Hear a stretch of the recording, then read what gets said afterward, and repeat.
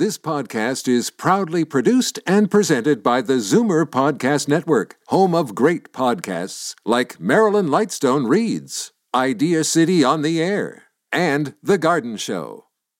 The most memorable interviews and listener calls from the week that was on Fight Back with Libby Znaimer. Welcome to the best of Fight Back with Jane Brown. Good afternoon, and welcome to the Sunday edition of the Best of Fight Back. More of what you want to hear from the week that was. We received more clarity on the COVID-19 vaccine rollout this past week. On Wednesday, retired General Rick Hillier, who's heading up the Ontario Vaccine Task Force, explained that people over 80 will begin receiving their vaccines the third week of March, with declining age groups to receive their vaccines in staggered rollouts through June 1st, when the vaccine will be offered to people 65 and older. But the general also revealed that the online portal and call center won't open for booking vaccination appointments until March 15th, and then only for people 80 and over. Earlier in the week, Fight Back heard from doctors who say they had received no information on what to tell patients about COVID-19 vaccinations, even though the general had told Ontario residents a few days prior to contact their doctors to get on a list or receive more information. On Wednesday, General Hillier clarified that doctors should reach out to their local public health units to see how they can assist in the vaccine rollout. Is that a reasonable role for the province's physicians? Libby Znaimer asked this question of Dr. Anne Holland, a family physician with Prince Edward Medical. She was also joined by NDP health critic France Gélinas to get reaction on the confused and delayed appointment process. A little bit of clarity is welcome, but the news is not good. How could it be that even a portal, that's something that Ontario knows how to do? How come it won't be available for another 3 weeks when in Alberta it is available now and people over 75 are able to book and get their shots? So we won't even be able to get on the computer or get on the phone to book for another 3 weeks and another 4 weeks before people over 80 become eligible. That's another month where they are prisoners in their own homes. That's really hard to listen to. Dr. Holland, it was very weird when he clarified what he wants doctors to do. What did you make of that? Family doctors, as I said, are ready and willing to help. I think what's still unclear is how we do that effectively. And also, I would say, again, we heard about this information through the media. It is frustrating to hear about it through the media rather than another more official or another channel directly to us. And so, I think there's still a lot of confusion. I'd like to bring in Ashnur Rahim, who is with Wood Green Community Centre, and they run the Jack Layton building. And your residents, I think they won the lottery. They're part of a pilot project where the vaccine came to them. Tell us about it. Thank you so much, Libby. We're delighted that yesterday our residents at 1070 Queen at the Jack Layton building were able to access the vaccine.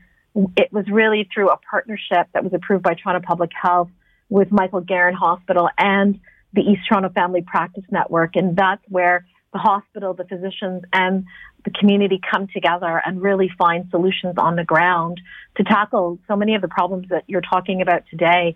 And we were able to provide over 200 residents and PSWs who are frontline working with these clients in congregate settings with the first vaccine. And I can tell you that the response was just overwhelming. We had residents who were crying because they were now hopeful that they could start to see their grandchildren and their families start to participate in the activities that they missed so much because they see a road forward, which is just wonderful. You know, one of the things that is a general criticism about the way things happen here, and maybe not just in Ontario, is that we're great at pilot projects, and then they prove what they're supposed to prove, that you can do something, and they're generally not scaled up. You're absolutely right. I mean, from the beginning, when the government decided to have the vaccine delivered in hospitals, our hospitals have never administered vaccine. It's always been the responsibility of the health unit. But no, the health units were not connected, were not part of this, although they are the ones that have all the expertise. Now they have stepped up, and basically the hospital have said, no, we're not going to do this. This is not our role. This is the role of public health. And let public health that has knowledge of different communities, of barriers to access, of different place within their target areas where they know that it is wheelchair accessible, that's easy for people to get there, to park, to have transit, etc. They are the holder of all of this knowledge, but yet they were never invited to the decision-making table. So you're right. We pilot ideas. They work great. They give us hope, and then we do nothing with them. NDP health critic France Gélinas, Ashnur Rahim, Vice President of Community Care of Wood Green Community Services, which runs the Jack Layton Building on Queen East, and Dr. Anne Holland, a family physician with Prince Edward Medical. This is Zoomer Radio's Best of Fight Back. I'm Jane Brown. On the same day, Fight Back brought in Brampton Mayor Patrick Brown to get his reaction about the COVID-19 vaccination program to that point, and the new information on the plan to begin vaccinating Ontario residents 80 and over starting in the third week of March. Yeah, let me say, first of all, I've got confidence in General Hillier. I think he's a great pick for this logistical rollout, but I have to say it is frustrating, the pace of procurement in Canada. It is frustrating how long it's taking to get vaccines, and I know the provinces are doing the best with the vaccines that they're supplied, but it really shouldn't take this long. When you look at the vaccine rollout in the U.S. or in the U.K. or Israel or the UAE, Canada really needs to play catch up. Yeah, well, we're number 44 last time I looked, but a very large shipment of vaccines landed yesterday. We apparently have all the vaccines we were supposed to get this week. And as we were saying, we are way behind. I'm sorry, Alberta, Quebec, and British Columbia, which are ready. Alberta, you can certainly book and you can get vaccinations if you're over 75. Quebec, you can also book and you'll be able to get your vaccination if you're over 85 next week. And here we are. Our seniors have to wait another week. Yeah, and so, booking appointments I view as a side issue. They haven't even done the healthcare workers yet. We don't even have enough vaccines for our healthcare workers. I got an update recently from Osler Health, and we still have half the hospital workers that need to be vaccinated. And so, yes, I'm frustrated how long it's taking, but at the end of the day, you need vaccine supply. The issue is supply. And let me give you an example, and I can speak with knowledge in terms of Peel Region's apparatus. We now have 7 vaccination centers ready to go, 7 mass vaccination centers ready to go. We can vaccinate 40,000 residents a day. Literally, if vaccines arrived, we could do that tomorrow. We could do our entire senior population in Brampton in 2 days if we had vaccines. But the issue isn't capacity. The issue isn't infrastructure. The issue is supply. Well, yeah, except, as I said, a large supply has landed. Other provinces have their supply. I mean, I think part of the issue is priority because other provinces have said... But no, you say a large supply has arrived. You get 600,000 vaccines in a country of 37 million. It's not... Right now, supplies have not landed for the general public. We're still dealing with long-term care, healthcare workers, first responders. And so I'm not going to give any accolades to the federal government until I actually have vaccines for the general public. And from a Peel Region perspective, I'm still waiting, and I'm tired of waiting.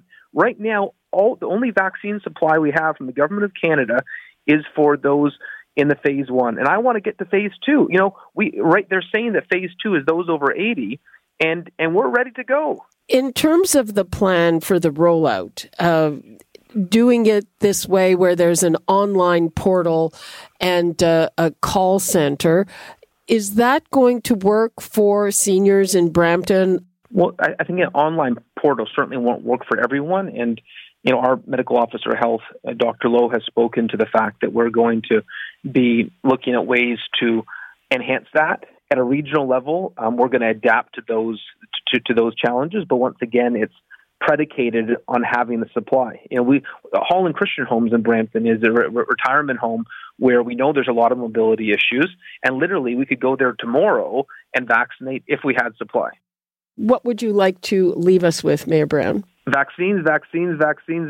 We need supply, and Canada has an incredible capacity to vaccinate. We've got a great local infrastructure across the country, and as soon as Anita Anand and Prime Minister Trudeau are able to get procurement in significant numbers, not dribs and drabs, we're going to be able to do wonders in protecting our population, but we need supply. That's what it's about.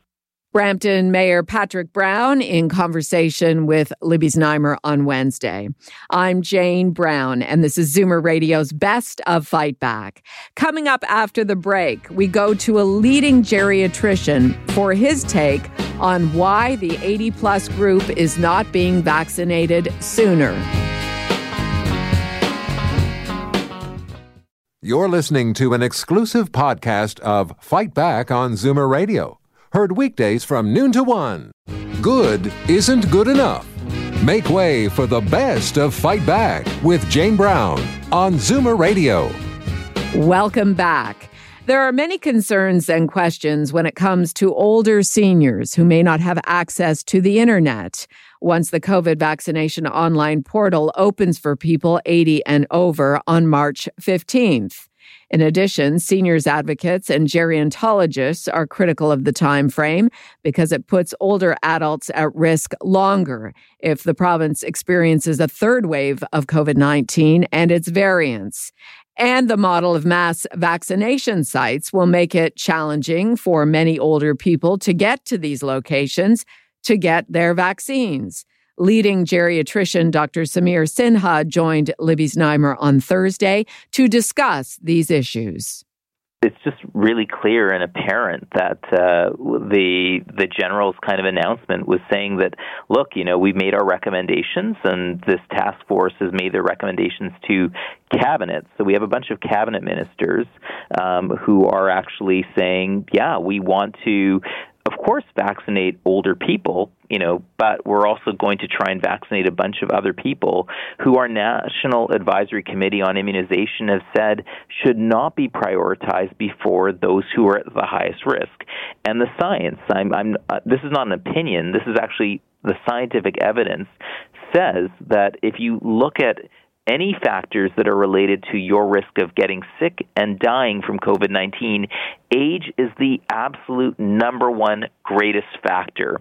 And frankly, we're actually really lucky that we actually have something that is so clear and definitive in the evidence to really point us to something that's actually really easy to do, because literally, I don't have to ask you a whole bunch of questions. I just need to say, how old are you? Most people know that. Most people have evidence of that on a driver's license or on an OHIP card or whatever the case is. And then all of a sudden, that's all we need to do. And that's why Israel followed that approach rapidly. The UK has vaccinated pretty much all of its older citizens now as well, because it literally is. We have databases. We actually could just go through and say, let's start with the oldest, work down in 5-year increments, and there we go.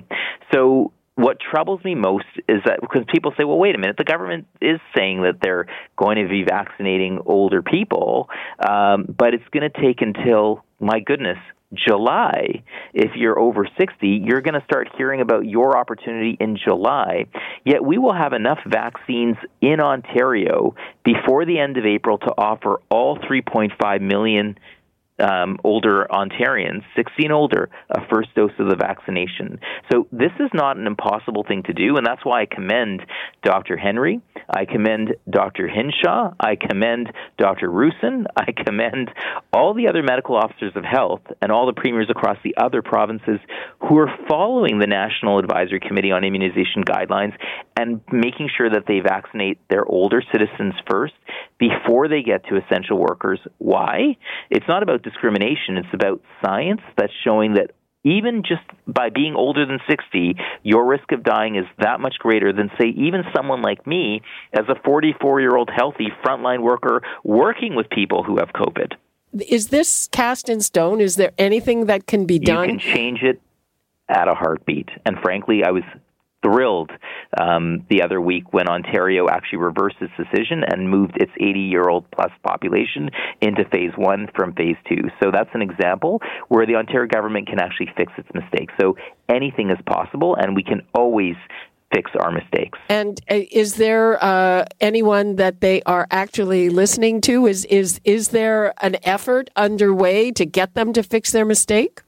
Well, I think, usually, apparently, like now, it's my Twitter feed and that of my other colleagues that seems to at least get some attention from folks like you to amplify messages that remind them that 80% of our older people vote, and that's 3.5 million people. We keep reminding them from CARP and Zoomer. And you know what? And, frankly, sometimes for some of those people around the cabinet table, I mean, someone sent an email to me criticizing, saying, how dare you try and bring up a political angle? But frankly, I'm going to use every single tool in my toolbox to remind people that older people are not invisible, older people matter, and that their lives should be prioritized, and they shouldn't be taken for granted, because one day, if we all play our cards right, we will be Zoomers or older people, and frankly, we wouldn't want to be treated the way we're treating them right now. Dr. Samir Sinha, Director of Geriatrics at Mount Sinai and the University Health Network Hospitals in Toronto. This is Zoomer Radio's Best of Fight Back. I'm Jane Brown. Elderly people are not the only especially vulnerable group when it comes to COVID-19. We've known for a while that diabetes, especially type 2 diabetes, is a major risk factor for severe disease.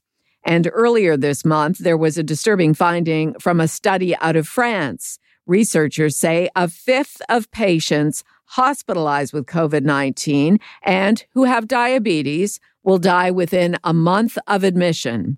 To talk about this issue, Libby was joined by Dr. Laura Rosella, a professor of epidemiology at the Dalla Lana School of Public Health at the University of Toronto.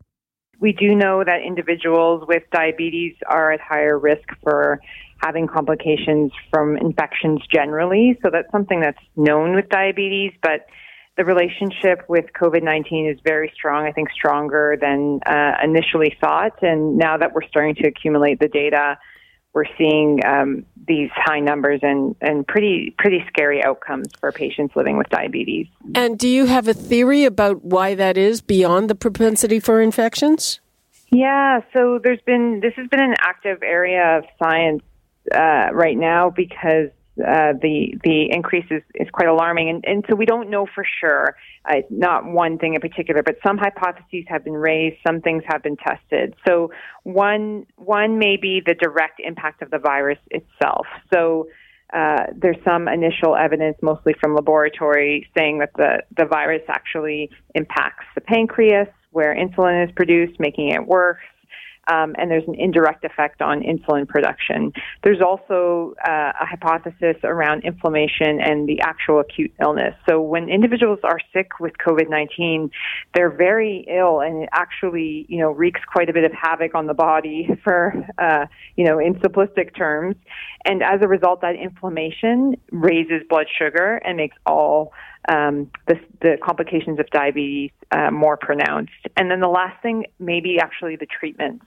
So steroids, for example, are a common treatment for COVID-19 effective, but it could raise blood sugar levels even higher, which makes the complications of diabetes more prevalent. So these are some of the hypotheses all being confirmed right now, and probably it's a mixture of many playing a role. The other thing that's considered a risk factor is obesity, and in this particular study, I saw a correlation with a body mass index of 28.5, I think.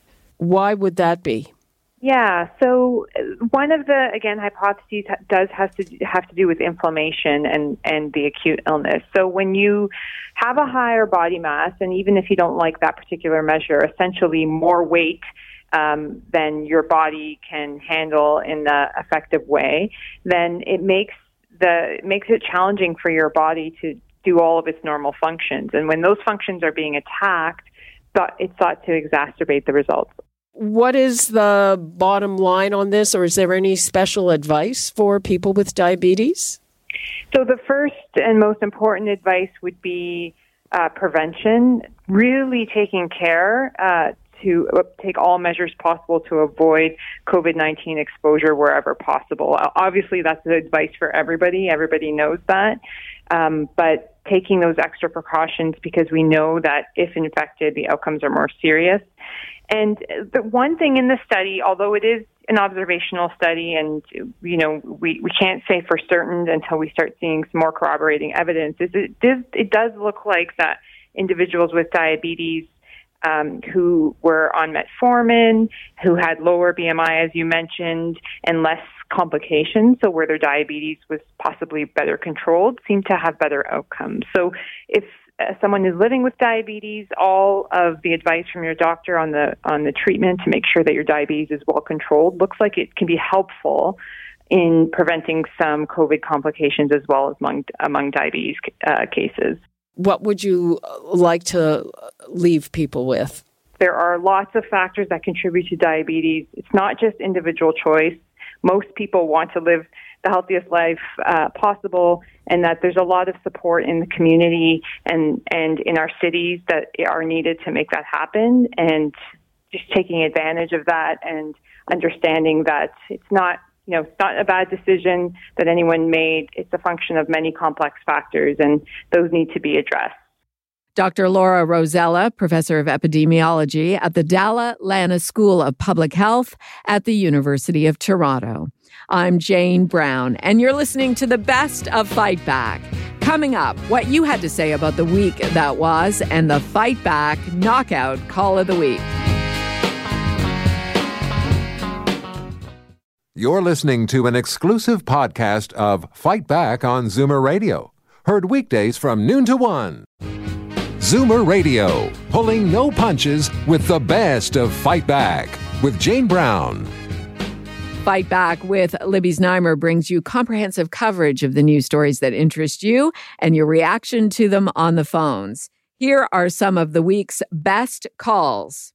Maureen in Mississauga phoned with a question about her aging mother and the additional challenges during the pandemic. Just wish we could get this whole thing underway, but I have a really, really interesting little problem.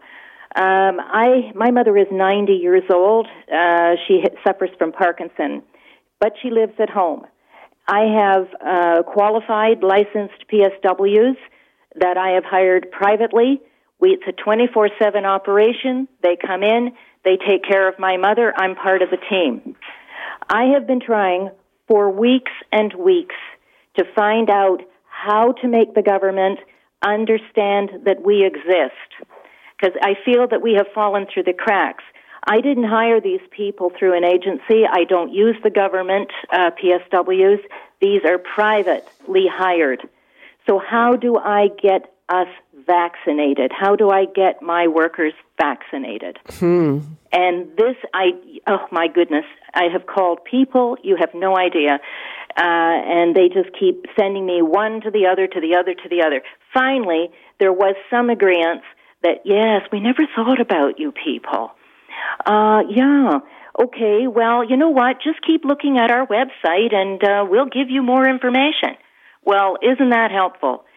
No, I need to know now who to contact to get this ball rolling so that I can get these people vaccinated. Jerry in Whitby is frustrated by the lack of information around COVID-19 vaccines.